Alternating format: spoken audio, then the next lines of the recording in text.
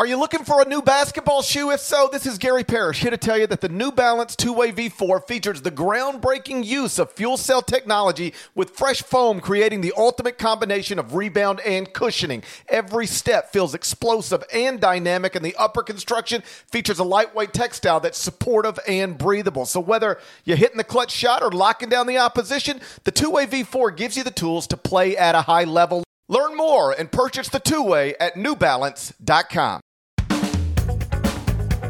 Hey there, it's Gary Parrish. It's Wednesday, August 4th, 2021. Welcome back to the CBS Sports Eye on College Basketball podcast, where we sometimes discuss camel fighting, dodo birds, and leaky black. Matt Norlander is here with me, and it occurred to me as I was prepping for this podcast that we haven't talked about actual college basketball stuff in a pretty good while. We started focusing mostly on NBA draft stuff in advance of the draft, but a lot has happened in recent weeks, most notably conference realignment stuff. And I had a column on this that published on Tuesday afternoon about how the Big 12 can, theoretically still be one of the nation's best men's basketball leagues, even with Texas and Oklahoma on their way to the SEC. Let's start here.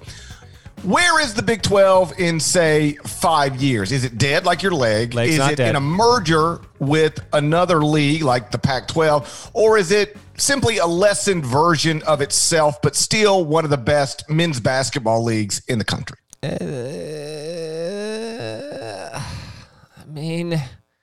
going to have to expand. 8 teams. Look at us talking college again. Feels great to be back. It's going to have to be back. It is great to be back.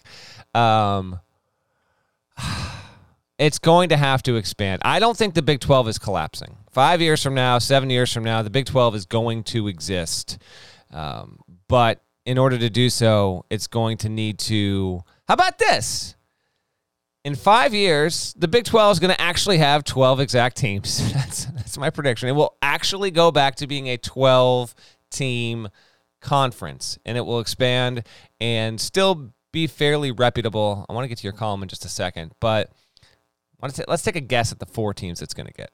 I'll say, this is blind guess right now, Big 12 will keep the 8 that it's got. It'll bring in Houston. It'll bring in Memphis. It will bring in... Someone floated BYU to me, but they also said that there's a lot of issues in terms of BYU as a football member, and even potentially basketball with this WCC stuff. So I'm going to shift off that. I will say Memphis, Houston. I don't think they'll completely raid the AC, but they got to get 2 more in there somehow, some way. Your options are Cincinnati, UCF, SMU, and if you want to go academics, like if that matters to you, and I don't think it should, but like it might, Tulane. So you're basically ending the American Athletic Conference then, so the Big 12 can survive. That's what I think is the most likely scenario. As I laid out in the column, there are a lot of things being tossed around right now as possibilities. As Dennis Dodd, our colleague and friend, reported on Tuesday, Bob Bowlesby, the Big 12 commissioner, had a meeting with the Pac-12 commissioner to talk about a number of things, including, and I thought this was wild that everybody's sort of acknowledging publicly, we'll talk about a merger, including a merger. So the Big 12 is, just based on nothing more than what I just told you, you can understand this is an uneasy situation. They're trying to survive. You had multiple athletic directors from the Big 12, specifically Mack Rhoades at Baylor, Kirby Hocutt at Texas Tech, acknowledge on Monday in a Texas Senate hearing that they're concerned about losing their Power 5 status. They're in a bad place right now. And the public stance is that the 8 of us will remain together. That's the plan. We're going to stick together. And as I point out in the column, that's a fine plan, but relying on loyalty when nobody's loyal is probably a little short-sighted. If Kansas can go to the Big 10, Kansas is going to the Big 10. If West Virginia can go to the ACC, West Virginia is going to the ACC. So we're all going to stick together. That's not true. The hope for these individual schools is not to stick together. They would all like to go somewhere else. The best thing working for the Big 12 right now, as it pertains to the 8 remaining members, is that nobody else might want them. in terms of moving up. Like the Big Ten just might say nobody adds value. The ACC, Pac-12, and SEC say the exact same thing. We don't want any of those 8. So the only way the 8 stay together is if no other Power 5 conference wants any of them. And that might really be the case. In fact, I've had multiple industry sources say, never say never, but I'd be surprised if any of the other Power 5 conferences want any of the remaining 8 Big 12 schools. So if you say, just for the sake of the conversation, okay, nobody else is moving to a different Power 5 league, what are some other options? Well, Dennis Dodd has also reported that the AAC is trying to take all 8 into the AAC, but that just doesn't make a lot of sense on a surface level. Like even without Texas and Oklahoma, the Big 12 believes its member schools, the 8 remaining, will get about $14 million a year in media rights. That's still like double what the AAC schools get. So why would the Big 12 schools jump to join a league that where its members get less money than they'll get even without Texas, Oklahoma, and join a league with, and I say this as respectfully as I can say it, like East Carolina and whatever. The more likely scenario then becomes you're 8 stuck together and you add to get strength in numbers. And I think what you touched on at the beginning is the most likely scenario. All of these scenarios are still up in the air, but the most like where do we land on this stuff? I think we probably land with the 8 sticking together, and then you add AAC schools. And I think the ones you hit on are about right. Like let's say you add 4 to get back to 12. Cincinnati, Houston, Memphis, UCF. If you wanted to add another Texas-based school, SMU is available. If academics matter, Tulane is available. But I think what the Big 12 is ultimately going to be is a lessened league with or without Power 5 status. That's, we'll see. But a lessened league that's still good. And the point I made in the column, because I was writing it from a college basketball perspective, even though I acknowledge college basketball doesn't really matter in these conversations. It doesn't move the needle. When the ACC first expanded this century in 2004, Syracuse had just won the national championship in men's basketball. Didn't get a sniff. They didn't care. They took Virginia Tech and Miami. Right now, Kansas is one of the biggest brands in the sport. Baylor's your reigning national champion. Texas Tech is one of the last 8 schools to participate in the Final Four. Doesn't matter. Nobody cares. And so I acknowledge basketball doesn't move the needle in these conversations, but however the needle gets moved, then you look at it from a basketball perspective, a league that still has Baylor, Kansas, Iowa State, Oklahoma State, Texas Tech, West Virginia, Kansas State, TCU, plus, again, just in theory, Cincinnati, Memphis, Houston, and whatever else, UCF, SMU, like whatever. That's still a strong basketball league, even if it might not register anywhere close to what it once did as a football league. I wonder if Boise State might be a school that the Big 12 would heavily target for the football end of it, obviously, the pride of the Mountain West there. Obviously, not exactly right in the backyard, but the idea of geography really mattering all that much when it comes to conference unions it's an outdated thing. Although I got to say, if you listen to the first 8 minutes of this podcast and found yourself kind of dispirited, and you've been that way for a couple weeks, I'm with you. Like, Texas and Oklahoma going to the SEC sucks. It just does. Again, geographically, that actually can make some sort of halfway decent fit, I guess. I obviously know why they're doing it, because those schools and the conference on the whole, like the SEC is going to be a $1 billion enterprise, and that's the kind of thing that's normally reserved for truly professional leagues. So I get why all of this is happening, but it doesn't stop me from believing that this is terrible for college football. It's not good for college sports in general. The conferences are way too big, and I can't even think that TV networks even want to have these conferences that have 14, 15, 16, potentially 18 or 20 teams, because that's a lot of tonnage, and then by the pure nature of how these things will play out, you will wind up having half the league just be terrible anyway. Like, no one cares about Ole Miss, Mississippi State, Vanderbilt, broadly speaking, in the context of the fact that those schools are in the SEC. And for Oklahoma and Texas, Oklahoma in particular, like, you're going to lose relevance. Yeah, you'll be in the SEC eventually, but from a football standpoint, your entryway into the college football playoff gets that much more difficult. I understand they're going to expand it. That's another interesting side note with all this idea that they're going to go to 12 teams. I mean, it's probably going to happen, yeah, eventually, because, again, the money there is going to be so huge.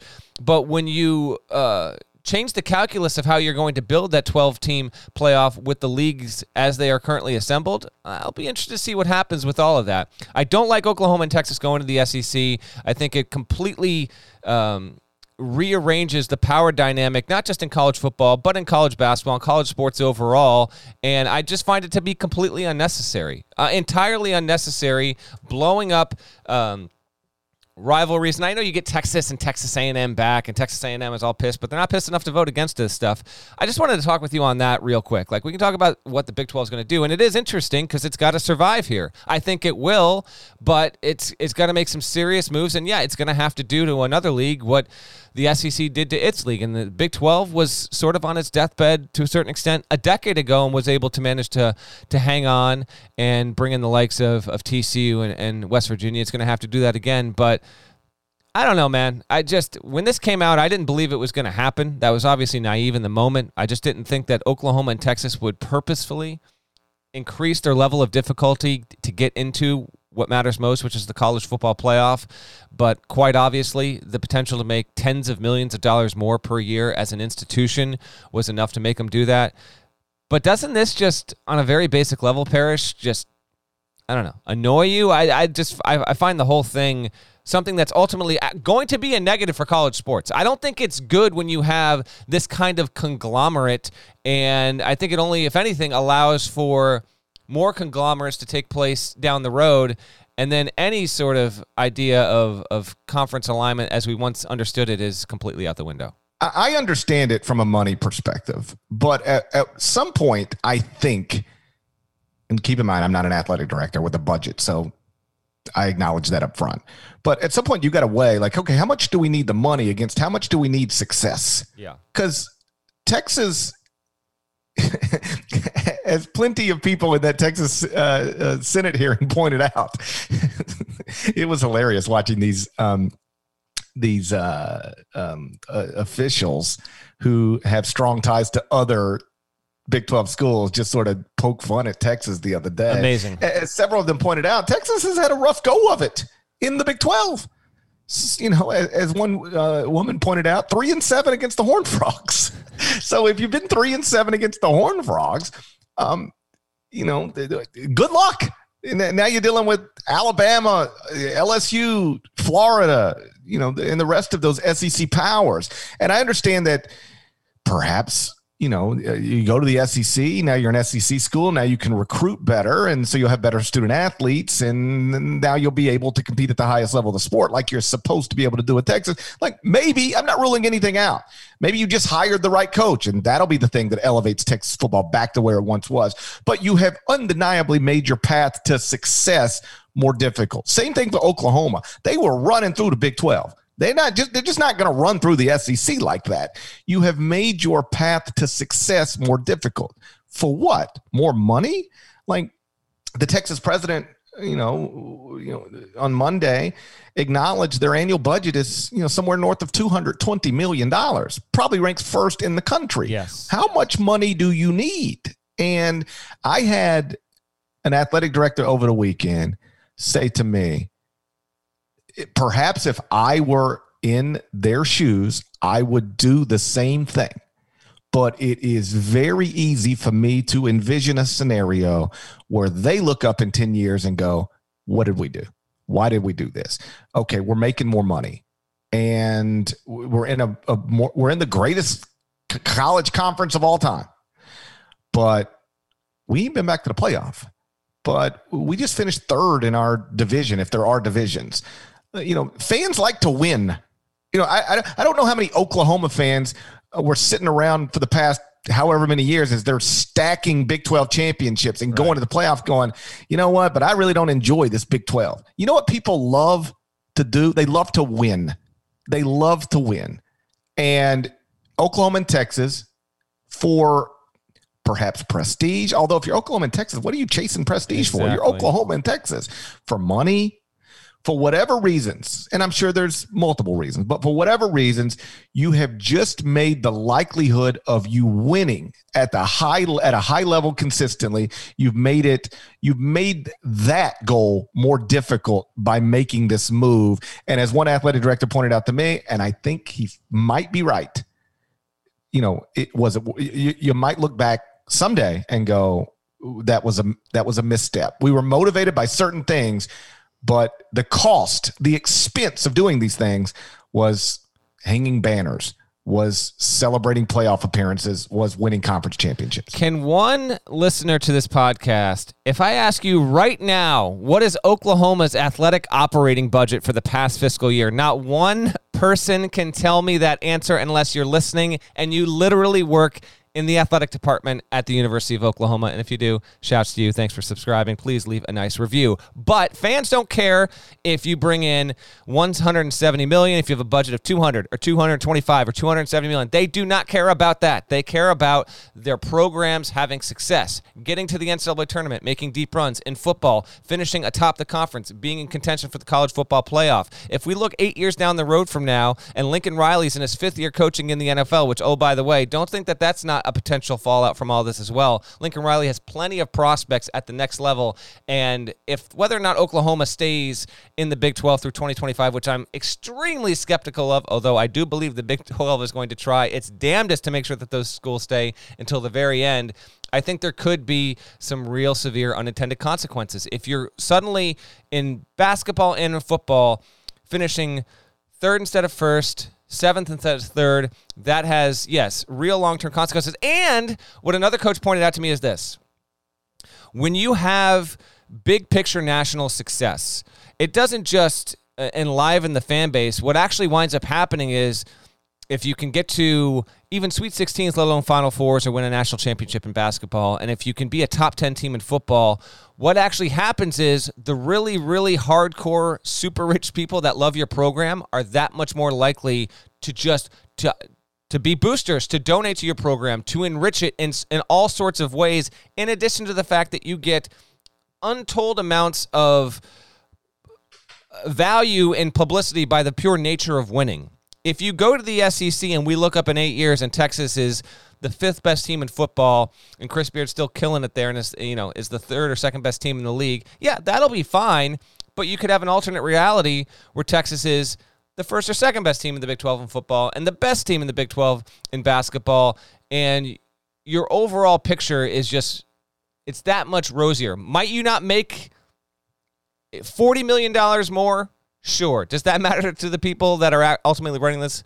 No, they're just enriching themselves. And in the process, they're just watering down the college experience. That's all. Like, I know this happened, we're going on like a week and a half, 2 weeks ago, and we've been wrapped up with NBA draft. I'm still in the middle of covering the Olympics, but I had to get that on that podcast because, man, it's just straight up annoying. And if the Big 12, for some reason, does wind up dissolving, that'll truly suck for college sports. I don't think it's going to happen, but it's certainly possible. And if it does, what are we looking at? Like the bigger conferences, Paris, that you mentioned, taking those schools, like West Virginia is another team that's going to the ACC, Kansas and maybe another team going to the Big Ten. Like, what's the point of even having leagues at that point? It's the 20-team leagues. You're not going to face teams on a football basis once every, 4 or 5 years? You're barely in the conference. The idea almost defeats itself, except for the fact that you can have a television contract that can give your school tens and tens of millions of dollars annually, but ultimately, like the actual emotional investment there, from a conference standpoint, it just, I don't know. It seems much, much watered down. Yeah, you and I are on the same page here, and it's funny because we haven't not talked about this, off the pod at all, but we're pretty much aligned.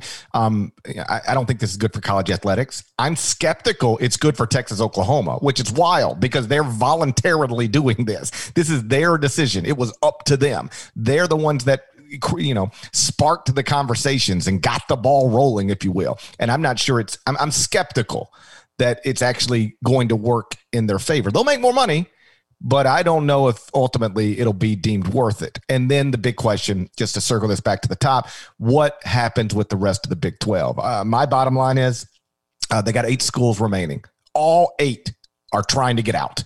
I don't care about what they say publicly. All 8 are trying to go somewhere else. If the Texas-based schools can go to the Pac-12, they will, which is something I've heard speculated on. The Pac-12 might be interested, I emphasize the word might, in adding the Texas-based schools out of the Big 12 to expand the Pac-12's geographic footprint. Maybe, but if the Texas-based schools can go to the Pac-12, they'll go. If Kansas can go to the Big 10, it'll go. If West Virginia can go to the ACC, not AAC, it'll go. And, and so we'll see. But whether it's 8 remaining or 5 remaining or 4 remaining, I do believe that there's something called the Big 12 will exist. And it'll be whatever is left after everything shakes out, plus some combination of probably AAC schools and perhaps Mountain West schools, with Cincinnati, Houston, Memphis, UCF, SMU all making some level of sense. It's a story that's going to develop over the coming weeks and months and probably years. And when there's something new to talk about, we'll make sure to do that. Jon Scheyer is off to a nice start as Duke's coach in waiting on the recruiting trail. We'll get into that next. But first, check this out. The all-new Hyundai 2024 Santa Fe is equipped with everything you need to break free from the dull work week and embark on an adventurous weekend with your family. The Hyundai Santa Fe's features like available H-Track all-wheel drive, standard third-row seating, available dual wireless charging pads. You've got the H-Track all-wheel drive so you can take on those dirt trails and kick up some mud. Or the third-row seating gets your whole family in to experience the thrill together. The dual wireless charging pads make sure that no one gets stuck in the great outdoors with a dead cell phone. Think about those adventurous activities you can do, like me, taking a ski trip up with the family, maybe going on a camping expedition, anything and everything. Learn more about the all-new Hyundai Santa Fe at HyundaiUSA.com. Call 562-314-4603 for complete details. Robert Half research indicates 9 out of 10 hiring managers are having difficulty hiring. If you have open roles, chances are you're feeling this too. That's why you need Robert Half. Our specialized recruiting professionals engage with our proprietary AI to connect businesses of all sizes with highly skilled talent in finance and accounting, technology, marketing and creative, legal, and administrative and customer support. At Robert Half, we know talent. Visit roberthalf.com today. So Jon Scheyer is off to a nice start as Duke's coach in waiting. He now has 2 commitments since Coach K announced his retirement back in early June. The first was Kyle Filipowski. He's a 6'11 center ranked 33rd in class 2022. And the second came Sunday night. It was a big one. Dariq Whitehead, a 6'6 wing, ranked 6th in the class of 2022. Deadleg, has Jon Scheyer already removed all questions you might have had about his ability to replace the legend that is Mike Krzyzewski? Removed all questions? All questions, everyone. No. No, he has not removed all questions. Like, what are the questions about Jon Scheyer taking over for Mike Krzyzewski? They are, will he be able to recruit at effectively the same level that he's been able to recruit as a really, really good associate head coach and lead recruiter for Duke for the past 5-6 years? There's a chance that he can get close to that. And then there's the question of if he can keep Duke at its status of a top 3 men's college basketball program nationally, upon taking the reins and taking the baton from Mike Krzyzewski in the year 2022. We're not going to know the answer to that for a number of years, but this is a really, really good start. Saw both these players on the recruiting trail in the past month plus or so. Filipowski is a good player. I don't think he's like a one and done type, but I think that he's got very, very good potential as like a strong, like return for a sophomore season, potentially like top 20 player in America. Dariq Whitehead, he has, and I say this, I think I said this on the podcast when we were talking in North Augusta, I think. He has got some real, like, attitude to his game in a good way.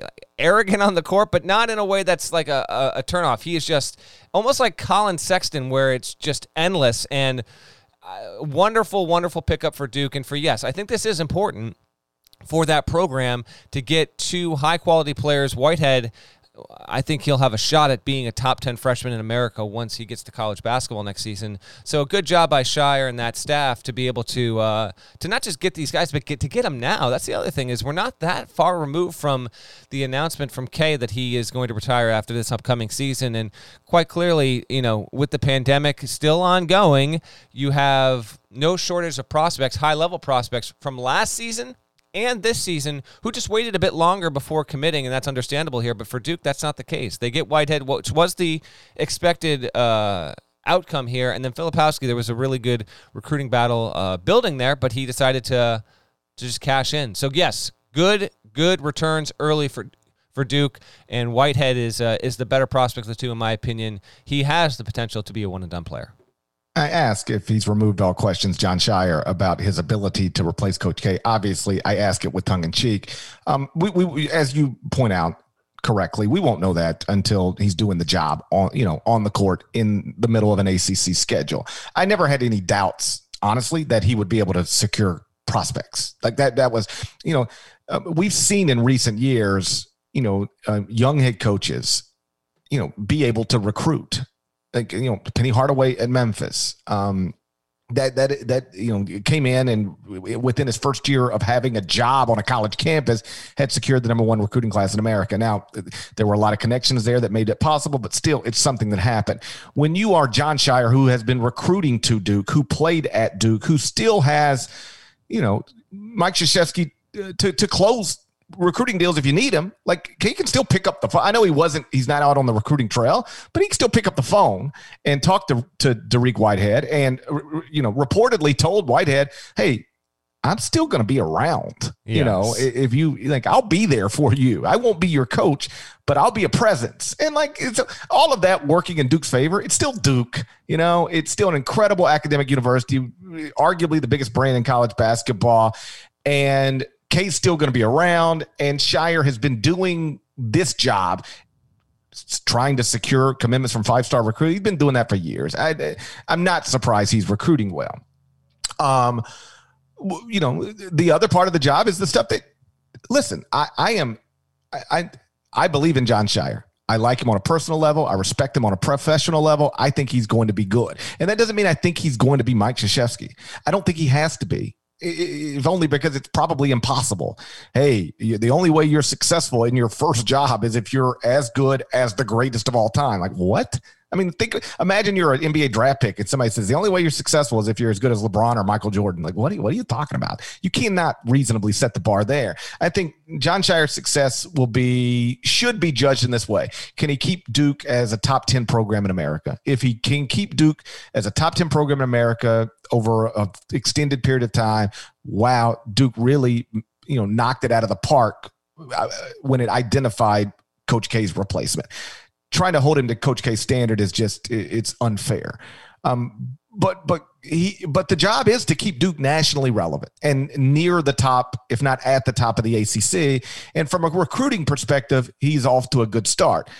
And then we'll see, as much as I believe in Jon Scheyer, I'd sound silly if I were sitting here yelling, I'm convinced he'll be one of the greatest coaches in college basketball as a head. You just don't know until you see it. But if I'm a Duke fan, I'm certainly optimistic. And the stuff that's happening right now on the recruiting trail is the latest evidence that suggests he's going to have a chance to succeed. The other interesting thing connected to this was that Dariq Whitehead acknowledged that, in the days leading up to his commitment, he was on a Zoom call with Rod Strickland, who, of course, is securing prospects for the G League Ignite program, and that they offered $500,000 for him to skip college and play, with the G League Ignite, and he turned that down. Now, he's not the first person to turn down big money. Cade Cunningham did to go to Oklahoma State, but you just wonder, does name, image, and likeness play a role in that? Because I'm confident, and I haven't talked to John about this, but I am confident Jon Scheyer and the people at Duke made it clear, whether they're supposed to or not, made it clear to Dariq Whitehead, you're not leaving money on the table. Yeah, you can make $500,000 playing for the G League Ignite. You can make more by being a star at Duke. And so that we've talked about this before name, image, and likeness became a thing, how trying to ask prospects to turn down significant amount of money to come to college for a scholarship and cost of attendance time, that's a bad business model. But now we've got an incredible business model. And here we are, more than a month into name, image, and likeness now. And, the world's still spinning. Everything's fine. And players are making real money. And I do think college basketball is among the sports that's going to benefit from that. And I don't know that it played a role in this specific case, but it's going to play a role in a lot of similar cases. Yeah, Rod Strickland was on hand at the Peach Jam. I shared a lunch with Rod Strickland at one point, and we got to talking, and he was there to evaluate the talent and then obviously try and recruit to the G League. But, yeah, Whitehead going to Duke was the expected course of action. Right now, here are the class. This is obviously going to change. We're in August, and I'm talking about the class of 2022. But if you're curious about which schools coming out of the live period here, the first one in 2 years, are doing best at this point, I was surprised to learn that Duke is not yet top 5. And when we talk about can Jon Scheyer keep this up, it's not – you mentioned, will Jon Scheyer still be able to recruit? I have no doubt. Yes, but I do think at Duke, if you're going to continue to do it, Duke and Kentucky were 1 or 2 in the recruiting rankings every year except one for 10 straight seasons. That's what I want to know if he's going to do. Is Duke going to be and let's even put it, is Duke going to have a top 3 class 4 out of 5 years, or say 7 out of, let's say Sheyer's there 8 years, 7 out of those 8 years? That I don't know. Am I confident Duke is going to have a top 10 class? Sure. 15? Absolutely. But on a yearly basis, is Duke going to be able to keep up with the pace there? That's what I'll be intrigued to see, because, yes, Mike Krzyzewski is very much, he's still going to, he's going to be going into the office after he retires. He's going to be a near daily presence with that program, and I think that's going to make an impact. Here's the top 10 right now. Trivia time. Who do you think number 1 is? It's gettable, but I don't think you get it in your first 5 guesses, unless you've looked. I don't think you've looked, though. I have looked. Oh, you've looked. Okay, so So this doesn't, never mind. So Ohio State. Right. Are we about to give Chris Holtmann some credit right now? He doesn't get enough of it. He deserves some credit for this. Ohio State has the number 1 class right now, and then it's North Carolina. It's UConn, which just got a commitment from Alex Caravan, a player that I loved watching down there in North Augusta. Arkansas is 4. Illinois is 5. The greatest coach in the history of UCLA basketball has the 6th best recruiting class in the class of 2022 right now. Duke is 7 with 2 commitments. And then, Iowa State is 8. Kansas 9, Syracuse 10. That will quite clearly shake itself up by the time we get to, say, November, let alone January or February of next season. But right now, yeah, it's OSU at 1, and then Duke's coming in at 7. Also, another quick side note before you want to wrap up here, GP. I have a very deep dive on class of 2023. DeJuan Wagner Jr., DJ Wagner, wrote a big feature on him, and that is live on the site on your CBS Sports app. Give it a read. Pretty great young man, and the family was phenomenal, and I had a really good time writing that out. So as we talk about recruiting here, one more recruiting story to go up on the site that we waited until after the NBA draft, and I have a pretty deep look into DJ Wagner's rise to the number 1 prospect in the class of 23. Also in recruiting, big announcement scheduled for Friday evening. Jalen Duren, the number 1 ranked prospect class 2022, who is expected to reclassify and either be in the G League or some other professional league or play college basketball next season.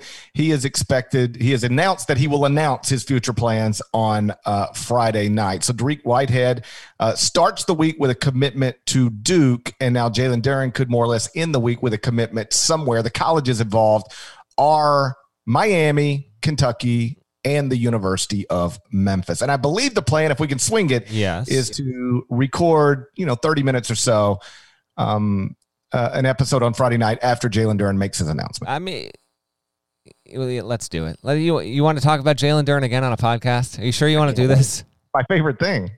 Okay. My favorite topic. I guess so. After this Jalen Duren announcement, Let's agree to not have a podcast about Jalen Duren for a good while. This is my guess. I don't have intel that says it's going to happen. But I say, yes, he is going to reclassify. I mentioned this on the previous pod, but he'll reclassify. Mark me down for Miami. Miami is going to get Jalen Duren. That's my prediction here. Our friend Jonathan Gavoni said Memphis is considered the team to beat. Okay. Hey, listen, always willing to be wrong on this podcast, but Mark. Well, it's interesting. Like if you go to 24/7 Sports right now, there are no crystal ball predictions. Like nobody's out there on this one. Everybody's like, yeah, I'm staying away from this one. I don't think many people have a great feel for it. Usually like the recruiting analysts are anxious to like, here's my crystal ball predict, and they're great at it. Like they get them right almost always. And nobody, as of this morning, nobody was out there with the crystal ball prediction on Jalen Duren yet. So we'll see, but we'll talk about it on Friday night. Shouts to Devin Downey. Shouts to Chester, South Carolina. Shouts to Mark Shepard, legend. Shouts to Larnell, Mark Shepard, 11th leading scorer on Scott Drew's first NCAA tournament team at Baylor back in 2008. Averaged 1.6 points in 12.4 minutes per game. He's a building block. It's a building block for the Bears in Waco. Absolute legend. Thank you guys and gals for listening once again. Eye on College Basketball Podcast, in the middle of the dumbest pandemic of my lifetime. Oh, man. Can't get into it. These variants. Cannot. What are we doing with these variants? My God. If you're not subscribed, please go subscribe anywhere you can subscribe to podcasts, including Apple Podcasts. We'd appreciate it. Either way, we're going to talk to you again on Friday night. Till then, take care.